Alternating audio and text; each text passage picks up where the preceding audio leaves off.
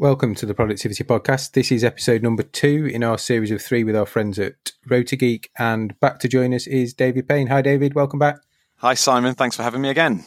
Good. No problem. So we're going to continue our conversation on automating employee scheduling, and we're going to focus on some of the benefits. We touched on a few in episode 1, but we're really going to start to get into some of the detail now, and then we're going to hit the golden question at the end around, can you really automate your entire end-to-end employee scheduling process? So I know we've got some views, maybe some the same, maybe some differently on that, but we'll hit that one at the end before we set up episode 3.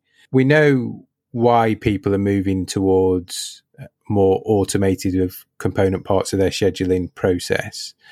Just let's talk about some of the benefits that can bring then. So I see lots of business cases which say people are going to save XY hours by location by week.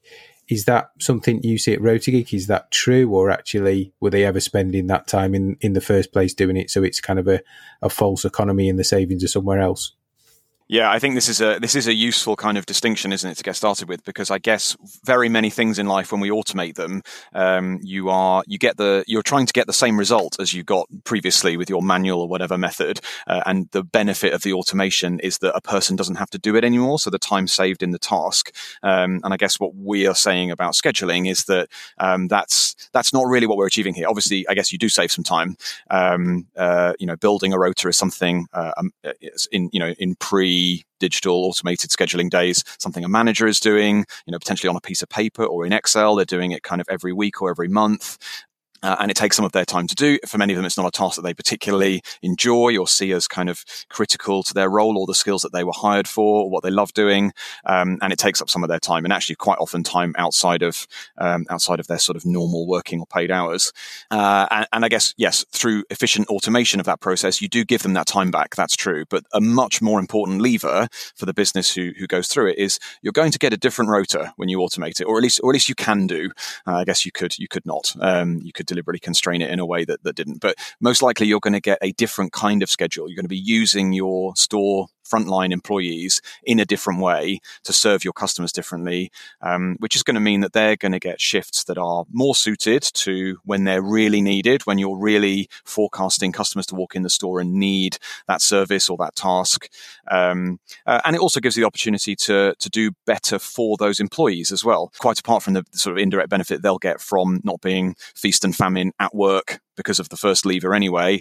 But also you can be much fairer. You can really make sure that you're not going to have, working time breaches with not enough rest between a closing and an opening. The sorts, a mistake that's very easy to make when you're making a manual rota and you've got lots of jigsaw pieces moving. And you can start to accommodate more things, sort of obviously flexi time patterns, but much softer preferences employees might have about which days or times of day they don't work, or which particular slot they would quite like to not work this week, but don't ideally want to have to take as annual leave, and that sort of thing. So you're going to get a different rota. And we often say, I guess just in terms of ballpark quantifying the relative size of those things, we would say, time spent on rota building is something like 1/4 to 0.5% of your total store hours of the manager's time goes into that process. And it's true, you'll get quite a lot of that back.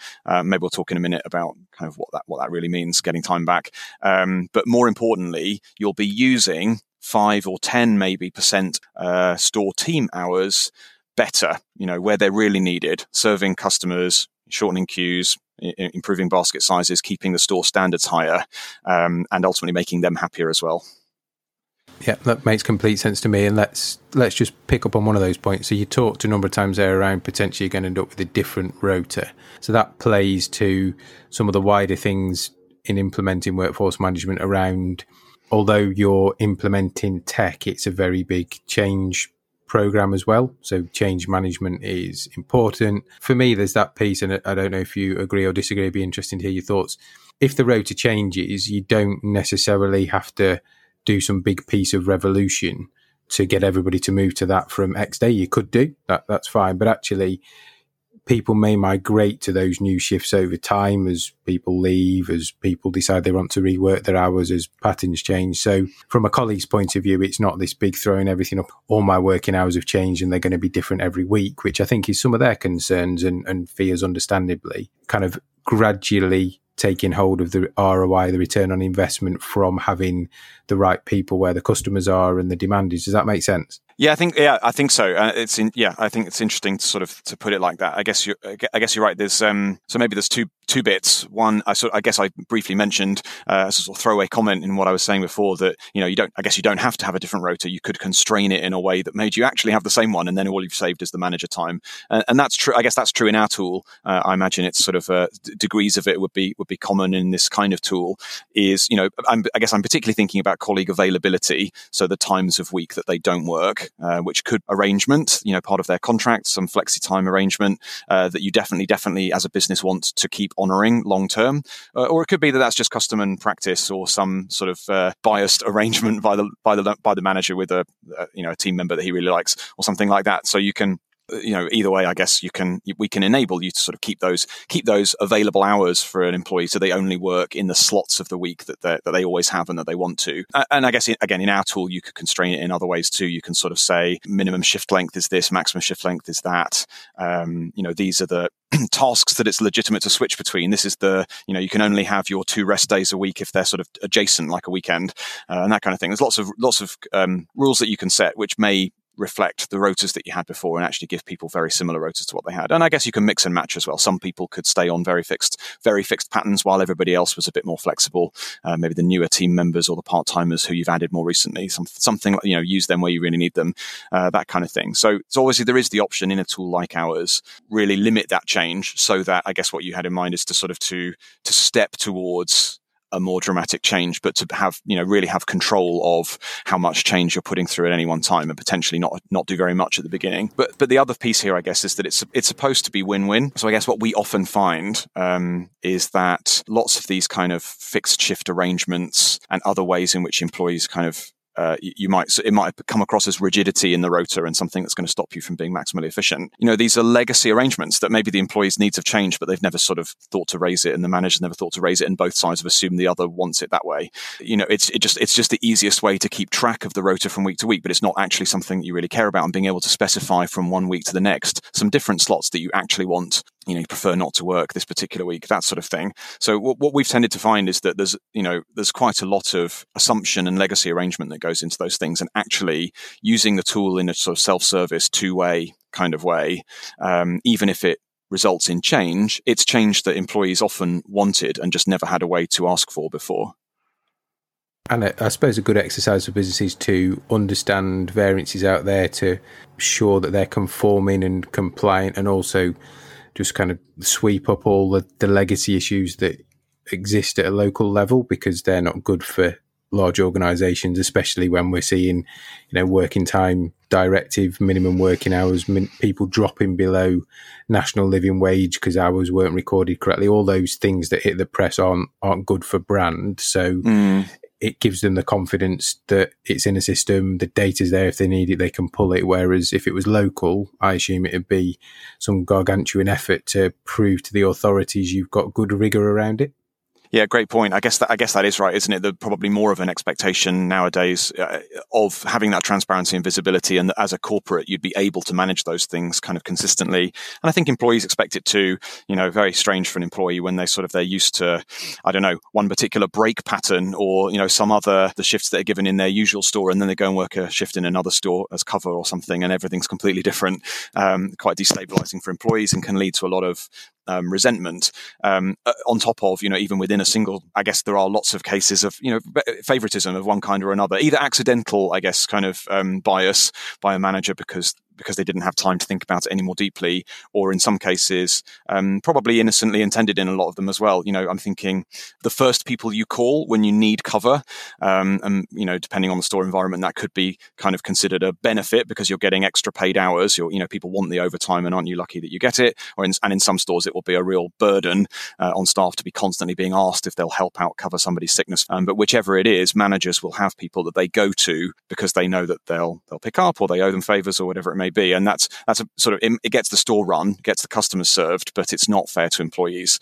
And I think, yes, having more visibility of that stuff and more standardization across the estate, and not having it limited politics or by the skill of any one manager, is a real sort of real benefit to the business and something that is increasingly expected. Yeah, and there must be big upsides potentially for customers as well if you get it right. So I now go into the shop and there's people there to help me, serve me through the till, give me advice on when I shop. So that customer experience must come through in things like Net Promoter Score for those that measure customer experience, or top box score. So you see kind of those intangible, or well, not intangible, those customer metrics.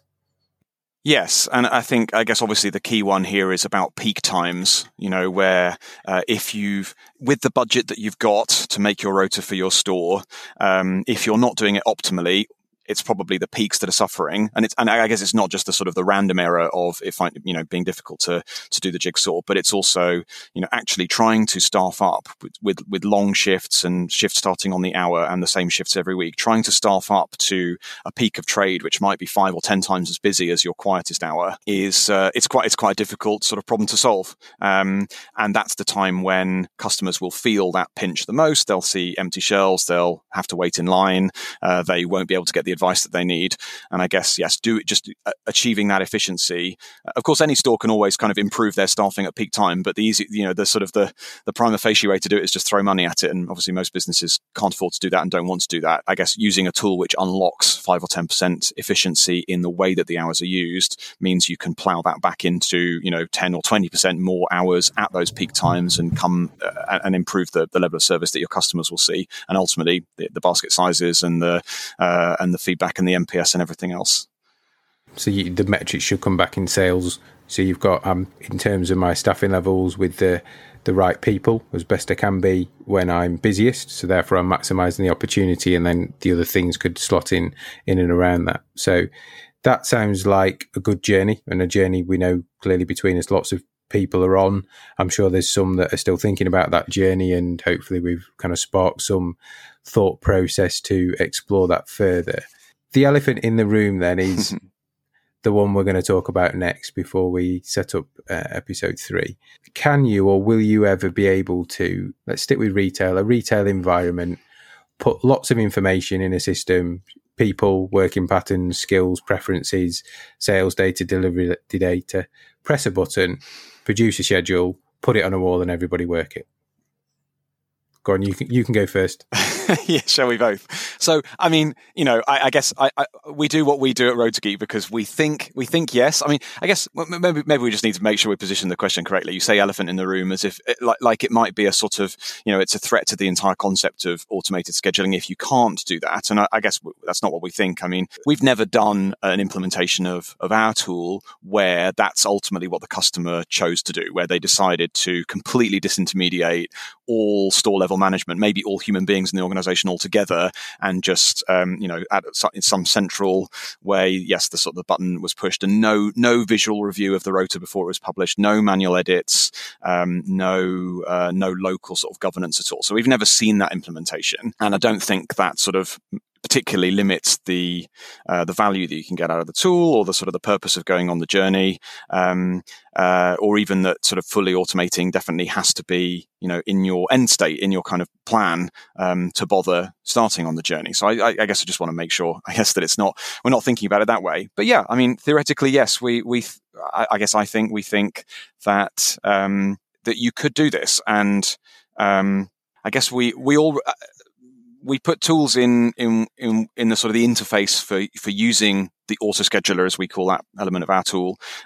We put tools in the kind of interface. When you trigger that run, it will sort of talk you through. It will give you feedback around, actually, some of the input data you've given us about this person means they're not going to get their contract hours. They're not available at the times that the work that they're skilled to do is needed. So you might need to change an input, for example.